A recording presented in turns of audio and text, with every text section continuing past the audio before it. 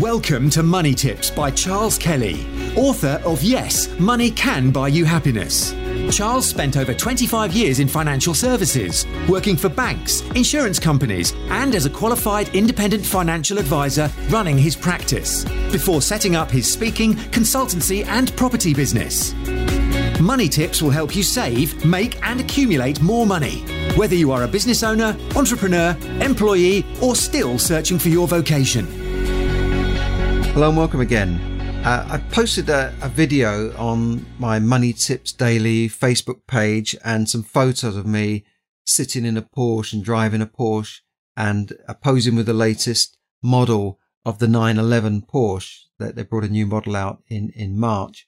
And, you know, it was a bit of fun, but I wanted to set the record straight and say that I didn't buy that Porsche. I don't even own a Porsche. Now, I'm not trying to put the video up there to pretend I've got a supercar and, you know, like one of these people who drive a Ferrari and then get in a private jet for the day and then say, you too can have this lifestyle. You know, no, I'm not trying to do that. It was just a bit of fun.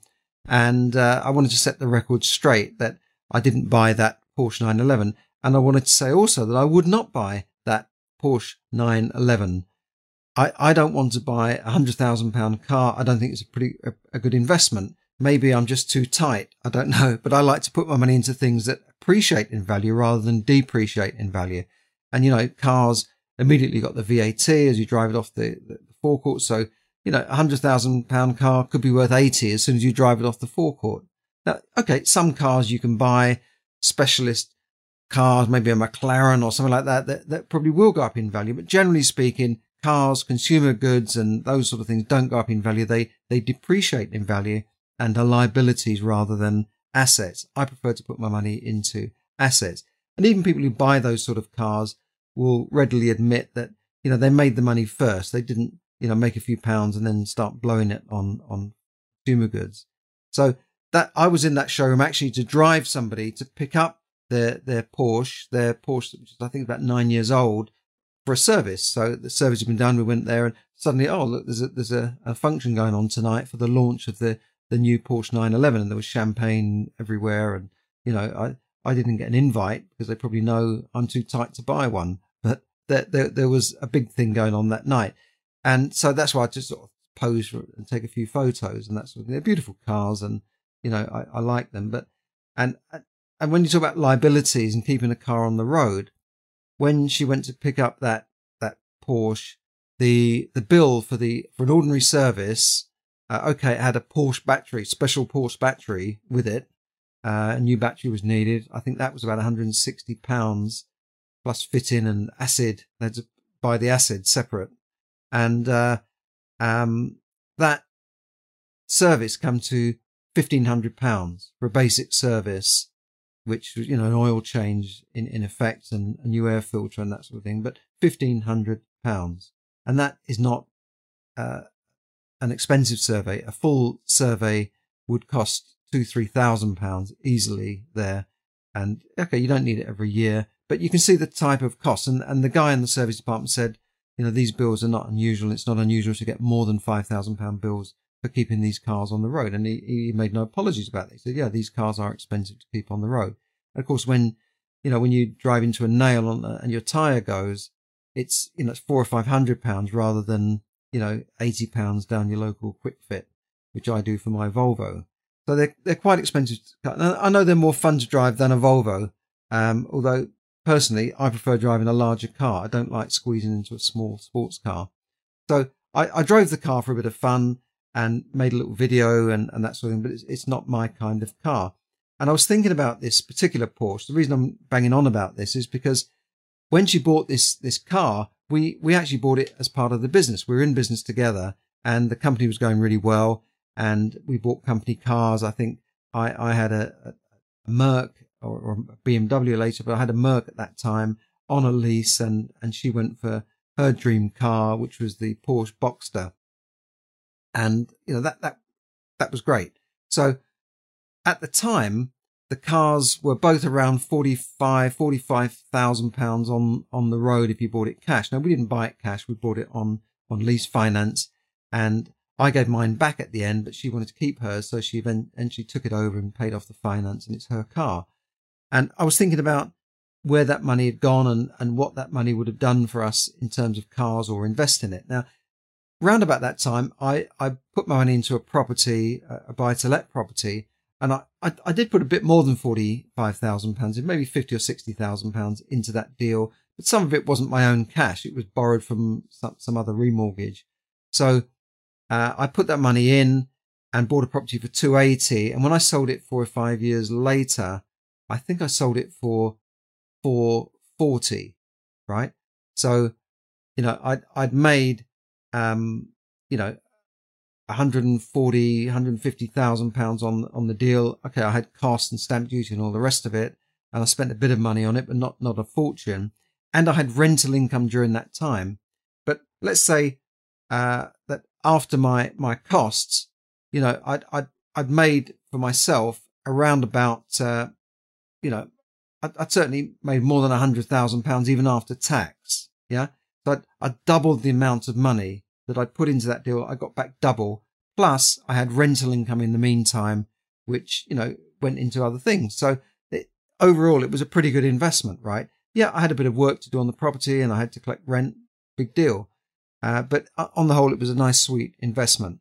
Now, the money that went into the Porsche, what is that Porsche worth today? What is a second-hand Porsche 9 years old worth today? Even in good condition, it's not going to go for more than £10,000 to £15,000 maximum, maybe less than 10 sometimes.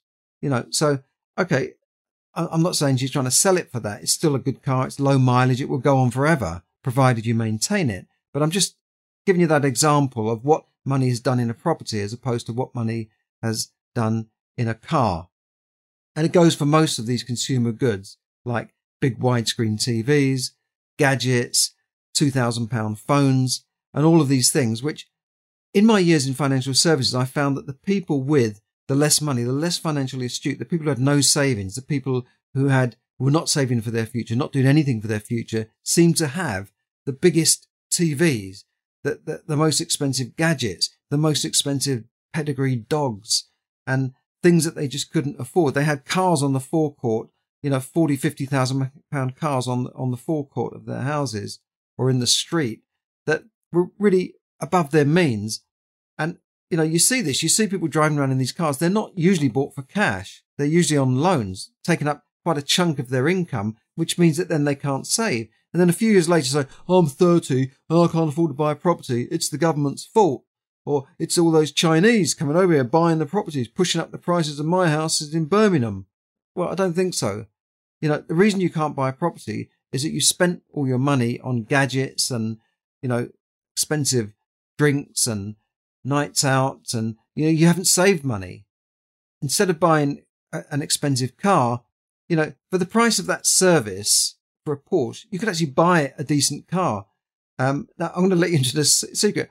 My old Volvo, I bought that secondhand for a couple of £1,000 and it's still going 5 or 6 years later. It saved my life when someone smacked into the back of me. So I drive an old Volvo. Yeah, it might not be as much fun as a Porsche, but it just makes me smile every time I get into it to think that it costs less than the service for a Porsche. Now, I prefer to put my money into things that will make me money. I prefer assets which puts money into my pocket rather than liabilities which take money out of my pocket. So think about that. Think about what you're doing with your money. Think about where your money is going and what that money is going to do for you in the future. Because if it's going into gadgets, if it's going into, the latest smartphones and, the most expensive Apple computers and all these things that you don't really need, it's just nice to have. If you're spending money on 3 or 4 holidays a year that you could actually be putting into savings for a deposit on a property, whether it's your first home or whether it's an investment property, then think about that. Because the ideal situation is when you have the investments that give you the income to do the things you want to do when you want to do them, and that you're taking it not from your capital, but you're drawing from the income produced by your capital, from the return on your investment.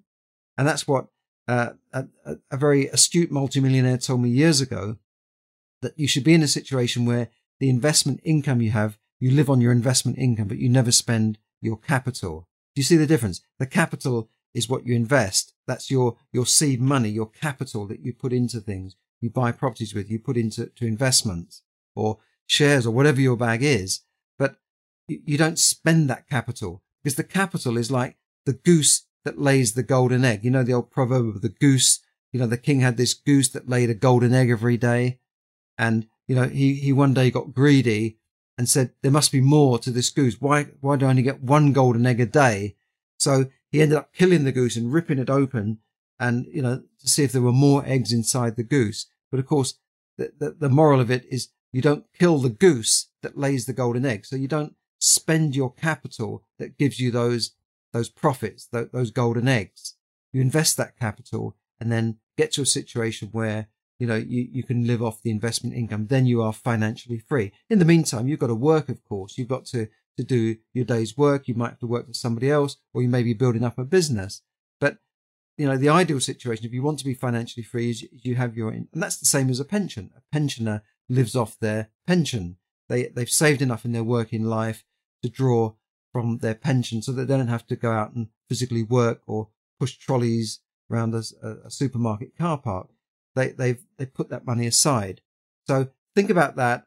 And, instead of buying fast, expensive cars, buy slow, boring cars and put your money into boring properties that give you boring income and returns on your money. That for me is not boring. For me is exciting. That give you exciting returns on your money. And then you will be financially free. You'll be able to, do the things you want to do when you want to do them. Zig Ziglar used to say, if you do the things you have to do when you have to do them, pretty soon you'll be in a position where you can do the things you want to do when you want to do them. Sorry about the accent, Zig. Right, so I think the message is obvious here. It's better to have your money in an asset than in a car or consumer goods. Now, you might think that's pretty boring because you say, well, I still want to have a nice car, but I also want to have the asset, so can I have both? Well, the answer is yes, you can have both, and here's how you can do it. Now, this is just one method that I've found is a good way to raise money so that you can have a car, maybe not a Ferrari or a Porsche, but you can have a car and have the asset. Now, normally what people would do is they save money for a car and put a large deposit down on the car or buy the car outright, or perhaps just having a very expensive hire purchase on a car. And then that car goes down in value, as I gave in the example of the Porsche. Now, what if you were to say, right, instead of putting your money directly into the car, save the money for a deposit on a property and buy a property? Okay, now hear me out here. And I know you might need a bit more to buy a property than you would for a car, but there are lots of areas in the country where, you can buy a property for 40,000, 30,000, even 50,000 and get an income from that, get a residual income from that property, even after you've paid the mortgage. Now, let's say, you can buy a property for 60,000, for instance, and you're going to need £15,000 as a deposit, and then you would borrow £45,000 on a buy-to-let mortgage on interest only.